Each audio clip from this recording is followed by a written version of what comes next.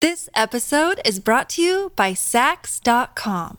At Sax.com, it's easy to find your new vibe. Dive into the Western trend with gold cowboy boots from Stott, or go full 90s throwback with platforms from Prada. You can shop for everything on your agenda, whether it's a breezy Zimmermann dress for a garden party or a bright Chloe blazer for brunch. Find inspiration for your new vibe every day at Sax.com. Today on Something You Should Know, do motion sickness glasses really work? If you get car sick, you'll want to hear this. Then, is it possible to be in a long-term relationship and always be happy? I just did a piece for the New York Times on what I call normal marital hatred. You have to take each other on in skilled, loving ways. It's okay to cross from harmony through disharmony into repair, but you have to know how. Plus, the best way to cool down a hot parked car before you get in.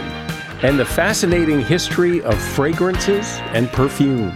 Different perfumes smell different on different people. Some people can wear florals and they smell great, and on some people they turn kind of sour. When you do wear, especially a very good perfume, it blends with your skin and it becomes a little bit more you. All this today on Something You Should Know. If you ask any manager, I bet you they can tell you some hiring horror story, because hiring is hard. That's why if you're hiring, you need Indeed. Indeed is your matching and hiring platform with over 350 million global monthly visitors, according to Indeed data, and a matching engine that helps you find quality candidates fast. And fast is good, but quality also matters. And 93% of employers agree that Indeed delivers the highest quality matches compared to other job sites, according to a recent Indeed survey. So why leave hiring up to your every so often, once in a while, try to do the best you can approach to hiring when Indeed gives you a proven system that works and so many potential candidates, you're bound to find the right person. And listeners to this show will get a $75 sponsored job credit to get your job more visibility at Indeed.com/something. Just go to Indeed.com/something right now and support our show by saying you heard about Indeed on this podcast. Indeed.com/something. Terms and conditions apply. Need to hire? You need Indeed. Something you should know. Fascinating intel, the world's top experts, and practical advice you can use in your life. Today, Something You Should Know with Mike Carruthers. Hi, welcome to Something You Should Know. You know, nothing puts a damper on a car trip than when somebody says, I don't feel good, I'm going to throw up, I don't feel good at all. If anyone in your family is prone to car sickness, you've probably heard all the home remedies that are supposed to ease the symptoms. And there's a new one you should probably be aware of. They have these eyeglasses that supposedly prevent motion sickness. Now, I've never tried them because I typically don't get car sick, but recently Reader's Digest tested them out. And if you haven't seen them, they look a little weird. They're kind of these big googly-eyed glasses that contain, two holes to look through in the front, and then there's also two holes to the side of each eye. The holes at the side protect the wearer's peripheral vision from becoming sensitive to motion, which is often what brings on that dizzy, sick feeling. But the glasses don't contain lenses. Instead, they use a leveling liquid to synchronize eyes as they move. Do they work? Well, the Reader's Digest tester said they did, and they have a lot of 5-star ratings and reviews on Amazon. And since they only cost about $24, it might be worth giving them a try. By the way, they're not an advertiser. We're not being paid to say this. It's just that I know how car sickness can ruin a trip, so I figured that's something you should know. Here's a term you may not have heard before: toxic individualism. It refers to the idea that people in our culture have become more focused on themselves, as in, it's all about me. And this has created a big problem for relationships, because how can you be in a relationship which is all about us when your focus is all about you? This is according to Terrence Real. He's an internationally recognized family therapist, speaker, and author who's written some incredibly successful books on relationships, including I Don't Want to Talk About It and The New Rules of Marriage. His latest book is called Us, Getting Past You and Me to Build a More Loving Relationship, which has already become a big bestseller in just a few weeks. Hi, Terrence, welcome. Well, thank you. It's a joy to be here. So explain your view of relationships as it relates to that term that you have coined, toxic individualism. Michael, our relationships are our biospheres. We're not outside of them, we're in them. And once we realize ecological humility, once we realize that you're in your marriage, you're not above it, then everything changes. You can choose to pollute your biosphere by having a temper tantrum over here, but you're going to breathe in that pollution in your partner's withdrawal or lack of generosity. Okay, well, but I think the concern is that even in a relationship, we are individuals. We are people, and we don't want to lose ourselves for the sake of the relationship. I'm not saying that there isn't such a thing as an individual. And yes, you are an individual with your own wants and needs. Good. I want you to assert that. But I want you to assert it in the wisdom of a larger context. We are a team. What are we going to do? You know, it's the difference between saying, Michael, don't talk to me like that, which is fair enough, and saying, hey, look, I want to hear what you have to say. Could you tone it down so I could really listen?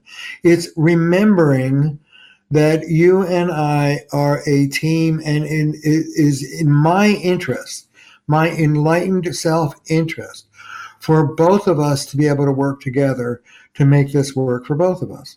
That seems very logical and normal and right, and yet people struggle with it because in the heat of the moment, it is often very hard to take that very measured approach of, why can't we just talk about this like grown-ups? That's exactly right. And when I'm working with a couple, the biggest question is, who am I talking to? Which part of you am I talking to? You're dead on.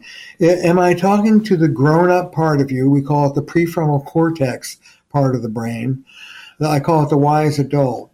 Or am I talking to some triggered part of you that has everything to do with your trauma and how you adapted to that trauma? Fight, flight, or fix. It's knee-jerk, automatic, and that's the reactive part of us that gets us into so much trouble.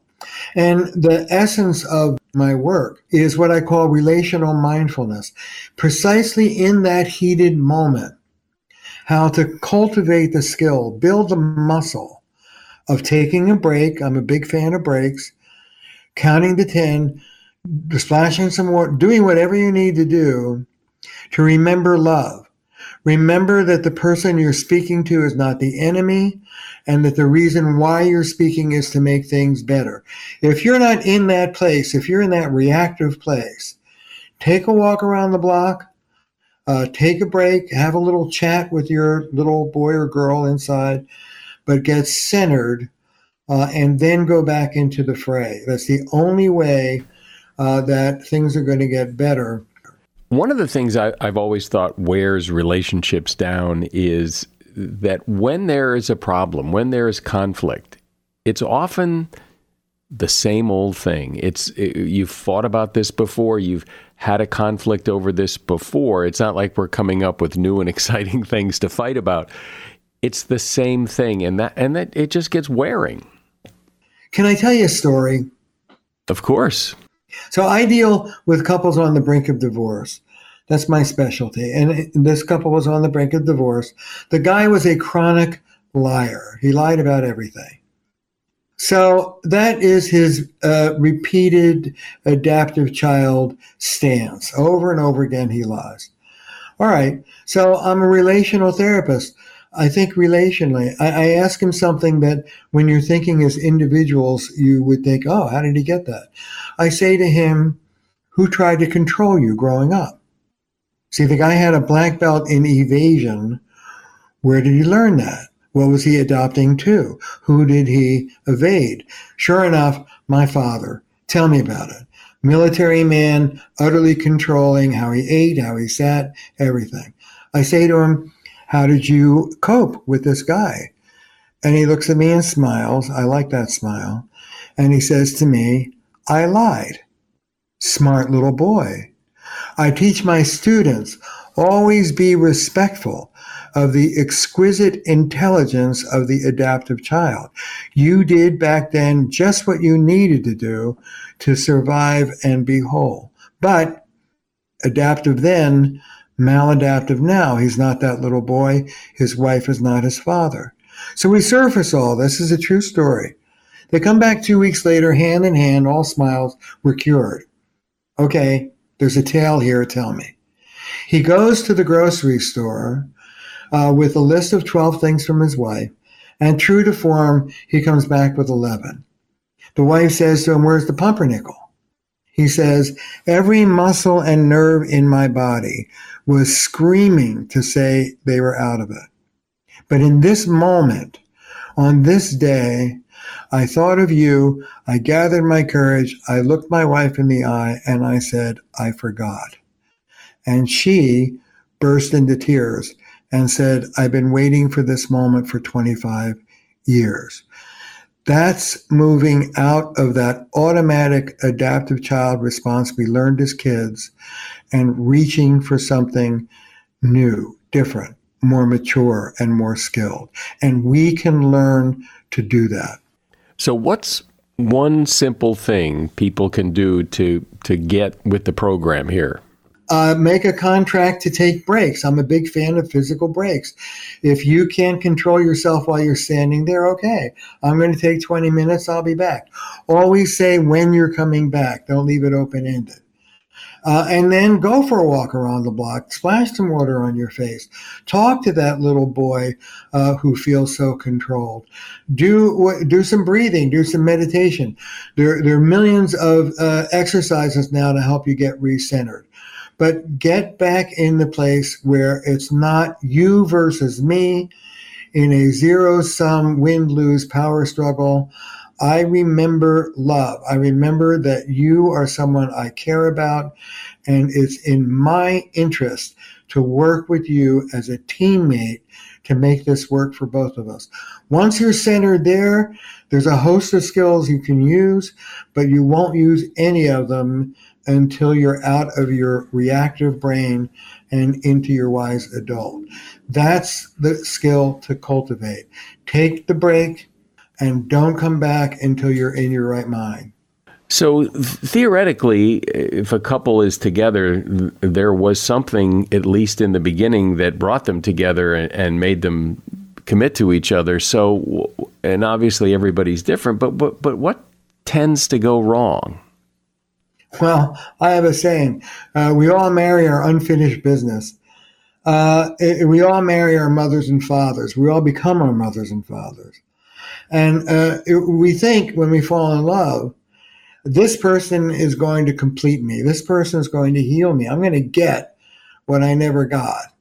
And of course, real long-term relationships come when you realize this person is going to re-injure me in exactly the ways I was injured as a kid.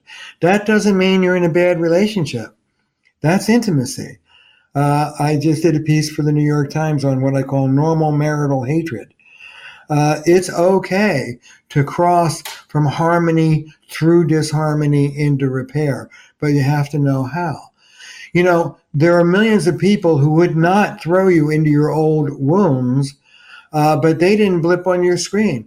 We connect in long-term relationships with someone who is close enough to what we grew up with that we go back into the old drama, but someone who, unless we're very unlucky, someone who has other skills and resources so that if we do something different, they can do something different, and that changes the dance.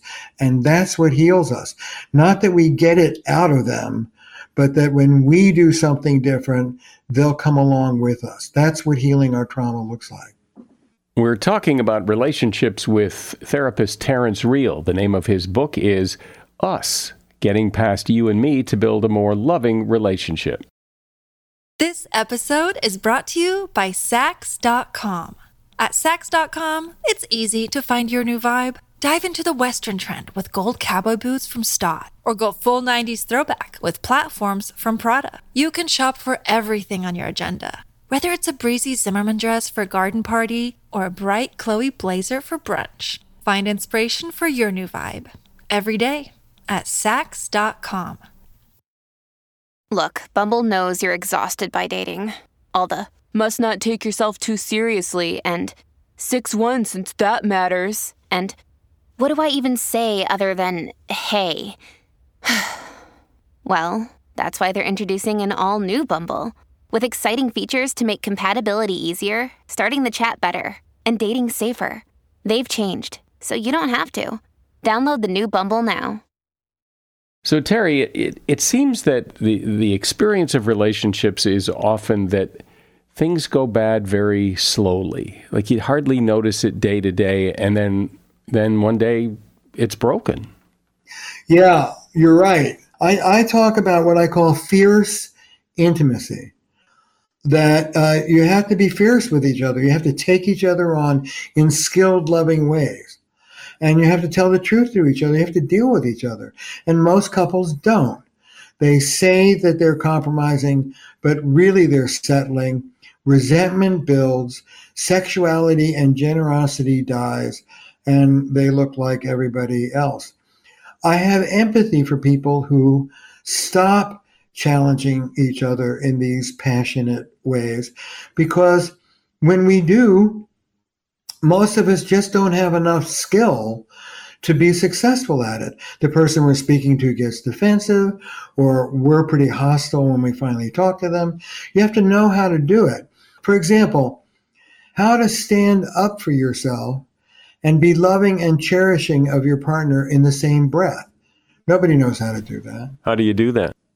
Hey, Michael, when you called me an old fat chauvinist pig a minute ago, that pushed me to the other side of the wall, and I'd like to be close to you.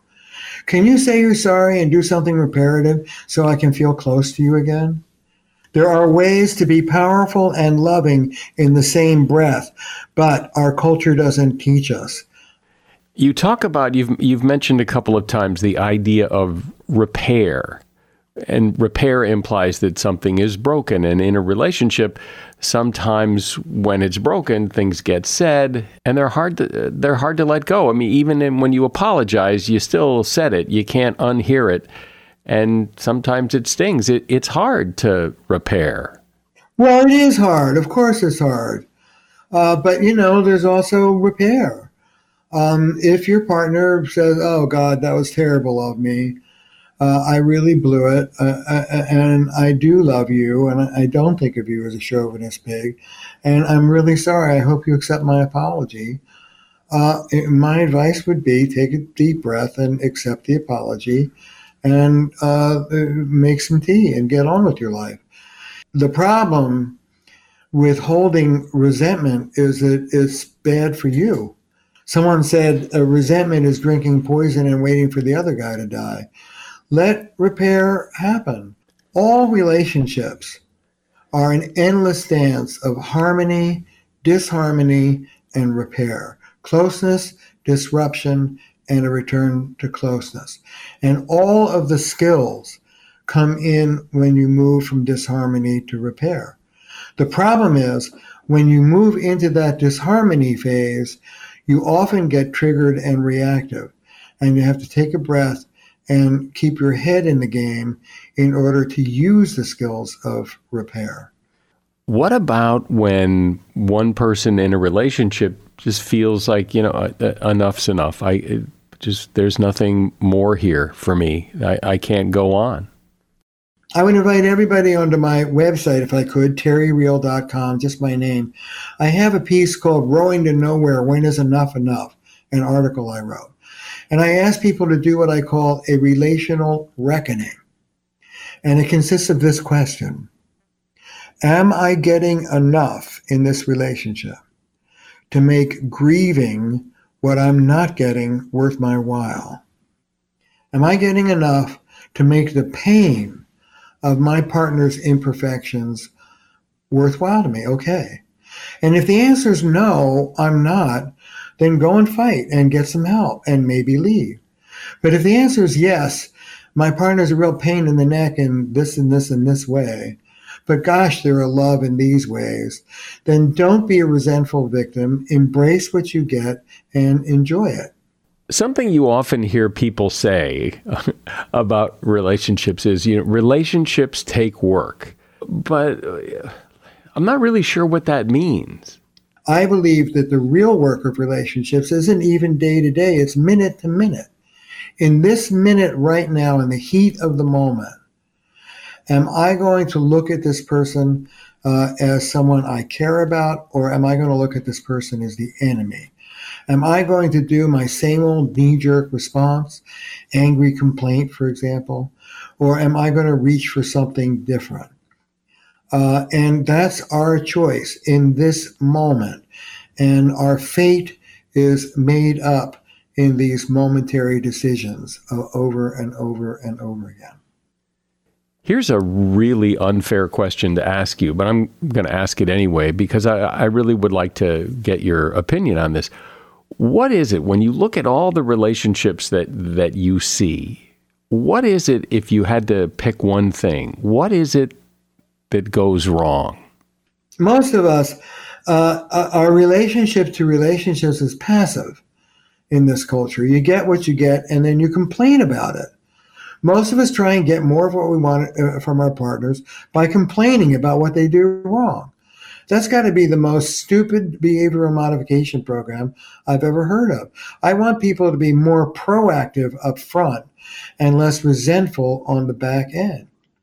So, for example, if I want my wife to listen to me sympathetically because I've had a fight with somebody, she has this great way of turning it into a teachable moment and siding with the idiot I'm fighting with. Well, they really have a point about you there. No. And then I'd flip out. Nowadays, on a good day anyway, I would say, hey, listen, Belinda, I just had a fight. I want about 10 minutes of venting. I don't want you to side with the guy I'm fighting with. I don't want you to teach me anything or solve my problem. I just want you to be on my side. Say something like, hey, baby, that sucks. I'm sorry. Can you give me 10 minutes of that?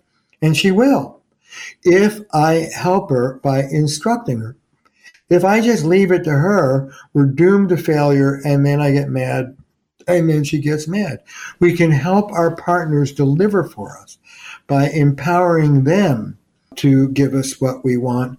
Yes, let's speak up for what we want, but let's do it in a way that's skilled and that actually might deliver what we want. Yeah, well, see, that's interesting because most people I don't think would think to say that. Here's what I want you to give me for 10 minutes. It's more of, if you don't, I'll get mad, but you need to figure out what it is I want. Right. That's exactly right. We don't treat our kids that way. We make our expectations clearer. We don't treat our pets that way. We don't train a pet by punishing them every time they don't get it right. We help them out. We teach them what we want, and then we reward them when they get it right. I would like us to treat our spouses as well as we treat our pets. Well, but it begs that question. So why don't we? Why is that not just a natural way of doing it? Because we live in an anti-relational, immature, narcissistic, individualistic, patriarchal culture that gives lip service to relationships but doesn't really value them. We do not teach our sons and daughters the skills they need, the basic skills of relationship. And yet, we've never wanted more out of our relationships. We want to be lifelong lovers, but we simply don't have the basic skills to pull it off. We need to know what the hell we're doing. There are skills to learn, and they're not even that hard. You just have to know what you're doing, and you have to keep your wits about you in those heated moments. One thing I want to get you to talk about is that when you're having a disagreement and you feel strongly about your point of view, how do you stand up for yourself and not be a jerk about it, but still make your case? I'm sorry, but I got to tell you a story. So I was at my friend, this standing up for yourself with love first came to me with a friend, Alan Slobodnik. I was on his porch a summer's day with the families, and I was mad about something, and I let him have it. And he looked at me. This is absolutely a true story. And he was vibrating with feeling. I mean, it was intense between us. I had just really core dumped on a guy. And he said, look, Terry, the first and most important thing I want you to understand is that I love you. You're one of my best friends. You're going to be one of my best friends to the day we die. Nothing I'm about to say has anything to do with that. Now, having said that, you come into my porch in the middle of my family, in the middle of my dinner that I've invited you into, and you dump a kind of righteous anger in me that you know I grew up with, I've spent my whole life protecting my family from. I don't like it. Now, let me be clear. I don't want to control you, and I can't. You do what you do. But every time you dump that kind of nasty energy on me, I'm going to tell you just how much I don't like it, and I don't. And I looked at him, and Michael, he had me with I love you. If he had just led with his rebuttal, I'm a fighter. I would know just what to do with that. But when he started off by cherishing our relationship and then said his feelings, I could hear it. And I looked at him, and to my own surprise, this is a true story. I said, you're right.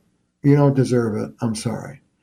And then we had dinner together. That's the first instance that I was woken up to this idea of standing up for yourself with love.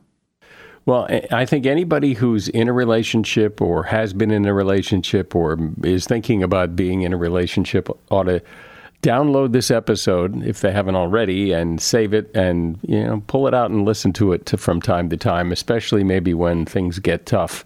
I've been speaking with Terrence Real. He is an internationally recognized therapist, speaker, and author. The name of his book is Us: Getting Past You and Me to Build a More Loving Relationship. And there's a link to that book in the show notes. I'll also put in the show notes his website, a link to his website as well. Thanks, Terry. This has been a lot of fun. Yeah, thanks, Mike. It has. It's been a great pleasure talking to you. This podcast is sponsored by Monarch Money. Are you saving to reach your financial goals? Reaching those goals isn't just about getting more money, but by managing what you have. And the best way to manage your money? Monarch Money. Monarch Money is a new kind of finance app that's intuitive, powerful, ad-free, and takes the headaches out of budgeting. Try it free when you go to monarchmoney.com/podcast. Monarch puts all your accounts, investments, transactions, and finances at your fingertips. With a complete view of your finances, you'll gain insights on your spending and find new ways to save. Plus, Monarch lets you customize your dashboard, collaborate with your partner, set custom budgets and goals, and track your progress toward them. See why Mint users are turning to Monarch Money and loving it, and why the Wall Street Journal named Monarch Money the best budgeting app overall. Get a 30-day free trial when you go to monarchmoney.com/podcast. That's MONARCH money.com/podcast for your free trial. monarchmoney.com/podcast. As a listener to Something You Should Know, I can only assume that you are someone who likes to learn about new and interesting things and bring more knowledge to work for you in your everyday life. I mean, that's kind of what Something You Should Know is all about. And so I want to invite you to listen to another podcast called TED Talks Daily. Now, you know about TED Talks, right? Many of the guests on Something You Should Know have done TED Talks. Well, you see, TED Talks Daily is a podcast that brings you a new TED Talk every weekday in less than 15 minutes. Join host Elise Hu. She goes beyond the headlines so you can hear about the big ideas shaping our future. Learn about things like sustainable fashion, embracing your entrepreneurial spirit, the future of robotics, and so much more. Like I said, if you like this podcast, Something You Should Know, I'm pretty sure you're going to like TED Talks Daily. And you get TED Talks Daily wherever you get your podcasts.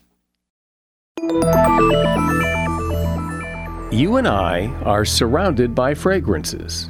There are fragrances in everyday products like soaps and shampoos and laundry detergent, as well as in very expensive perfumes. we seem to like things that smell good. And a lot of those good smells come from nature. So what is it about fragrances that we like so much? And how did putting those fragrances into bottles and then spraying it on ourselves become such a big industry? It's actually a pretty interesting story. And the person to tell it is Elise Pearlstein. She is a natural perfumer, consultant, and educator who conducts classes for corporate and private events and instructs students on the biology, artistry, and history of perfume ingredients. She's author of a book called Scent, A Natural History of Fragrance. Hi, Elise. Welcome to Something You Should Know.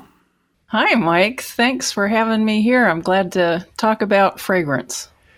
Well, here's something interesting that I hadn't thought about until I saw your book, and that is we all walk by plants and flowers all the time that smell good, and we enjoy that smell, but clearly the plant didn't do it for our benefit. That's absolutely true. And over the years of teaching about fragrance and teaching perfume classes, one of the iconic fragrances is jasmine. It's gorgeous. It's complex. We love it. It's almost in every perfume, some version.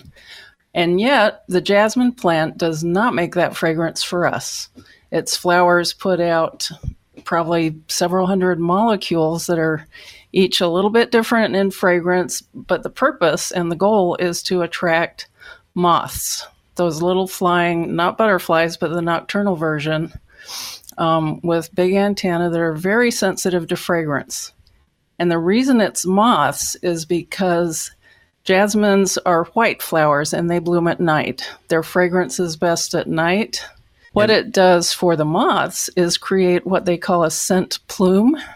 If the moth is flying through the garden, it will key in on that fragrance back to the flower, where then it will pollinate that jasmine flower.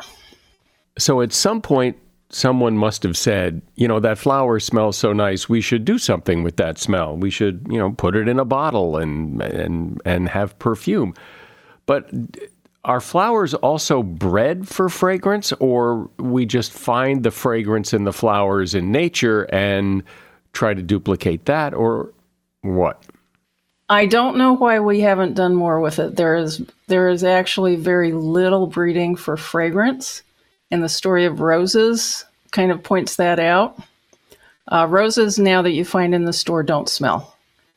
Everybody puts their nose down, but there really is not a fragrance that compares in any way to the wild roses, which are out there attracting pollinators. And there's a theory that somewhere in the last couple hundred years, people have moved from paying attention to all of our senses, where smell is as important as hearing, is as important as vision. But we moved into being very primarily focused on our vision, our sight. So we appreciate the way the petals of the rose curl so nicely, or we appreciate bright colors in our garden. And so we've bred fragrance out, not on purpose, but we've put a primary emphasis on color and form and those visual things. There are some exceptions to that. Lavender is a very, very important aromatherapy and perfume plant. I'm sure there's breeding for that. So at what point did people start taking the fragrance of flowers and put them in a bottle and call it perfume? And how did they do that? Up until really the Industrial Revolution and the invention of distillation, which was before that, but there were a lot of pieces that had to come together to be able to make perfumes. It takes a lot of roses to make a rose extract, on the order of 2 or 3 million roses to make about a pound.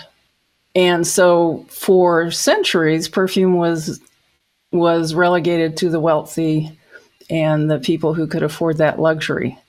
But as chemists became involved in fragrance, somewhere in the late 1800s, they began analyzing the molecules in the plants with the idea of, well, if we can make this molecule in a lab And we can take some of the things that jasmine uses to make that gorgeous fragrance. Maybe we can recreate a more affordable version of a jasmine.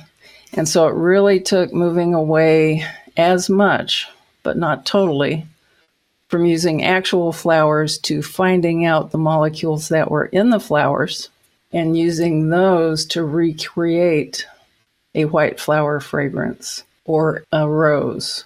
So in today's fragrance world, are a lot of perfumes not made from flowers, but manufactured in a lab? Yes. For example, violets were always extremely expensive to extract from the flowers. There's very little. But you can take iris roots, which have a very similar fragrance, and you can grow irises a lot easier. But then chemists took those iris roots and analyzed them and came out with a chemical called ionone that has that violet fragrance. Very much less expensive. And if you remember, I talked about jasmine having, several hundred different ingredients. And jasmine and all of our scented plants have a terroir. They will, like wine, they will change with the year, or they will change with the soil. And that's great. That's wonderful. But if you're producing perfumes on a massive scale, you want to be able to replicate the same perfume year after year. And so the industry has moved to use single molecules in particular blends to replicate flowers so that you've got replicability, you know what you're going to get, and you've got affordability. And this is where you also made the change into perfume as kind of a fashion statement, more part of a way of life. So today, are there perfumes that are still made from real flowers, or is that just gone? It's not gone. It is your higher end perfumes, especially those made in France, in the little town of Grasse, which is on the south of France. That's the kind of the home of the perfume industry. Some of the big houses grow their own jasmine, and they put some jasmine in. And I'm not a commercial perfumer, but I am fairly sure they also use some of those single aroma chemicals to beef up the jasmine. So a lot of the higher end perfumes will have some floral notes from flowers in them, but a lot of them do depend on these either synthesized or isolated chemicals to make up the bulk of the formula. So throughout history, though, has fragrance been used to kind of pretty up the fact that a lot of the world smells bad? Yes. Until basically the late 1700s or early 1800s, smells were very personal, and the perception of smell was maybe a little bit different. Good smells, pleasant smells were a force for good. They meant good things. They meant health. They meant lack of disease. Whereas bad smells denoted, disease, bad things, evil, and so on.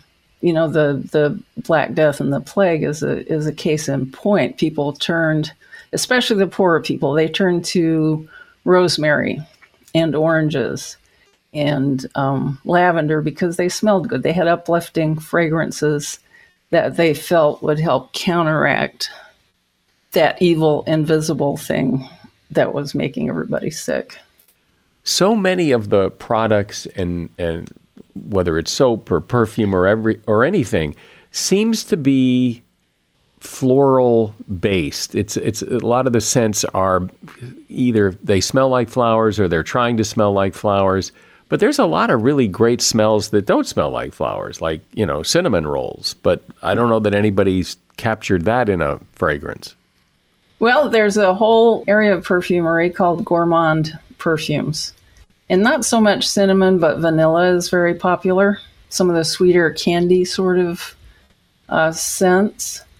There's also, and this is going back to the laundry soap aisle, kind of the smell of clean.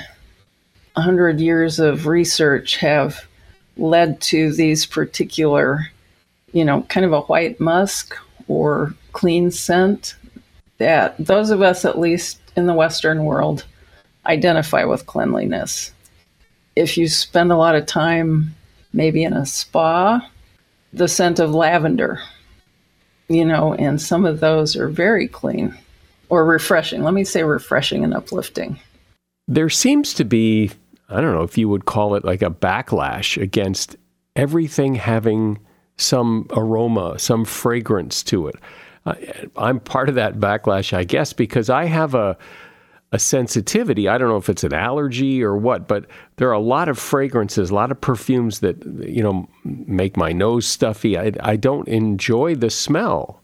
And I know a lot of other people have that sensitivity to being overwhelmed by so many fragrances.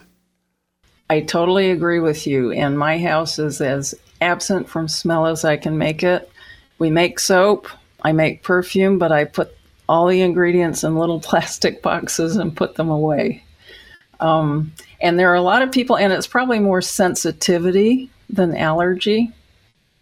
And these little chemicals, if you think about it, they are made to go out into the air, some of them to persist so that they carry their message to the moth or the butterfly. And we are breathing those in. If the air is moving and you're outside, it's really fun. It's nice.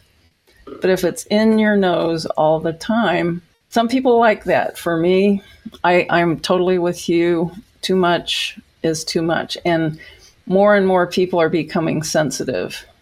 The other thing, too, is that people get used to fragrances. Like when you walk into a room that has a very particular smell, you quickly get used to it and you don't smell it anymore. Right. Basically, you're wearing out the neurons that are passing that message to your brain. And so you don't smell it anymore. If you leave your house for a couple of days and come back in, you say, oh, this is what my house smells like. And hopefully it's like, oh, it feels like home. Right. But once you're in it for 10 minutes, you completely... You don't smell it. Don't smell it anymore. Right. So when the idea of wearing perfume, of taking this liquid and putting it on your body so that you now smell like that smell, why? Why do that? What's the theoretical basis for this is a good idea? It probably goes way back to where you were covering up the fact that you hadn't had a bath for a month or two. It goes way back to the idea of luxury, and rich people could afford musk and spices and things. But somewhere between the late 1800s and the world wars, perfume became a statement of fashion, somewhat of luxury, and it's packaged up. People put it in a pretty Lalique bottle, or you put it in a gorgeous package, and it becomes an indulgence. And then in the past 40 years, 20 years, you see TV ads all the time with this star or that star pushing their particular scent. And you look at that and you say, well, if I wear that perfume, am I going to be as alluring? So there's a lot of messaging. And I would say a lot of the budget for perfumery comes down to messaging and packaging to support that 1 ounce of mostly alcohol. So I don't know much of anything about perfumes that people wear. I don't wear them because of what we talked about. I'm very sensitive to that. But the only perfume I could even pull out of my mind that I remember is Chanel No. 5. It seems to have become iconic. Everybody knows it. People still wear it. You can maybe identify the smell. What's so special about Coco Chanel's No. 5? For perfume aficionados, it was very groundbreaking. She wanted a perfume that didn't make people smell like their mother, roses and violets. She wanted something very different. And the perfumer she hired really broke ground on adding unique ingredients. They call them aldehydes, which is kind of perfume talk, but it added an entirely different feel. But then she was one of the early perfumers that tied that perfume to fashion, the famous little black dress, the elegance, the packaging. Her packaging was very spare and very elegant. Instead of big flowery bottles and pictures, it's a simple black box with her name, and the bottle was square. So hers was a big departure and a step ahead, I think, in the perfume business and the concept of perfumes, if that makes sense. But it has really stuck around. I mean, I imagine a lot of perfumes come and go, but that seems to, I mean, that's been around since when? The early 20th century, right? Yeah, you are absolutely right. She started a movement. She knew what she wanted to do, and people still appreciate that. And it was beautifully composed. But a lot of people use that perfume, and isn't part of the thing about perfume is you don't want to smell like everybody else, but if everybody's wearing it, then we're all smelling like Coco Chanel. I don't have any numbers on that, and I think a lot of people do. But from, people I know, they have their signature perfume, and it may be Chanel No. 5. But there's this thing where our skin makes a difference. Different perfumes smell different on different people. Some people can wear florals and they smell great, and on some people they turn kind of sour. And so when you do wear, especially a very good perfume, it blends with your skin and it becomes a little bit more you. We've talked a lot about perfumes, but there are a lot of fragrances that I like, that I'm sure other people like, that aren't in perfumes. And I know maybe they've tried. For example, one of my favorite fragrances is that smell of freshly cut grass, and also the smell of the beach. And I know they say they've tried to bottle that, but it doesn't smell what I think of as freshly cut grass or the beach. What is it? What is it about freshly cut grass that makes it so pleasing? Small molecules, little volatile, that send the message out that the grass is basically being eaten and danger, danger, and it actually communicates to other. So it's a protective smell. And pine trees have a similar smell. And if you've ever been to the Great Smoky Mountains, the smoke in the Smoky Mountains is actually from all the aromatic molecules that those pine trees and the other trees are putting out. Well, I find those fragrances, those scents in nature, to be very relaxing and therapeutic, and I'm sure other people do too. So it's interesting to hear about the purpose and the history and the benefits of all these fragrances. Elise Pearlstein has been my guest, and the name of her book is Scent, A Natural History of Fragrance. And you will find a link to her book at Amazon in the show notes. Thanks, Elise. Thanks for coming on. Thank you. I appreciate being able to tell some fragrant stories. How many times have you walked up to your car that's been parked in the hot sun, opened the door to get in, and it's just too hot? You can't get in it. So what's the fast way to cool a hot car down? Well, here's what the experts say. First, you roll down the passenger side window. Then go to the driver's side and open the car door using the door handle. With the passenger side window down, you're ready to create a low pressure area that sucks the hot air out and lets the cool air in. Then what you do is you open the driver's side door and fan the door. In other words, rapidly push the door towards the car, stopping just short of actually closing it. Open it up again and repeat that 6 to 8 times. Then get in your car, turn on the air conditioner, and roll the windows down a bit, because when you first turn on the air conditioner, it blows hot air. So you roll the windows down, that lets the hot air out, and within a few minutes, your car is nice and cool.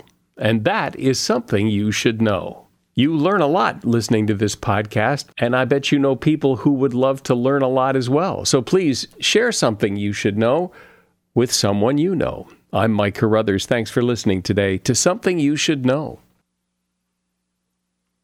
The Bigger Pockets portfolio of podcasts are worthy of your investment. We're having a real conversation as real estate investors. New episodes available every day. It's important to buy where it makes money and not necessarily where you want to travel to. Bigger Pockets, On the Market, Rookie Real Estate, or Money Podcast. The purpose of flipping is to create more cash so then you can reinvest into other types of properties. The Bigger Pockets Podcast on YouTube or wherever you listen.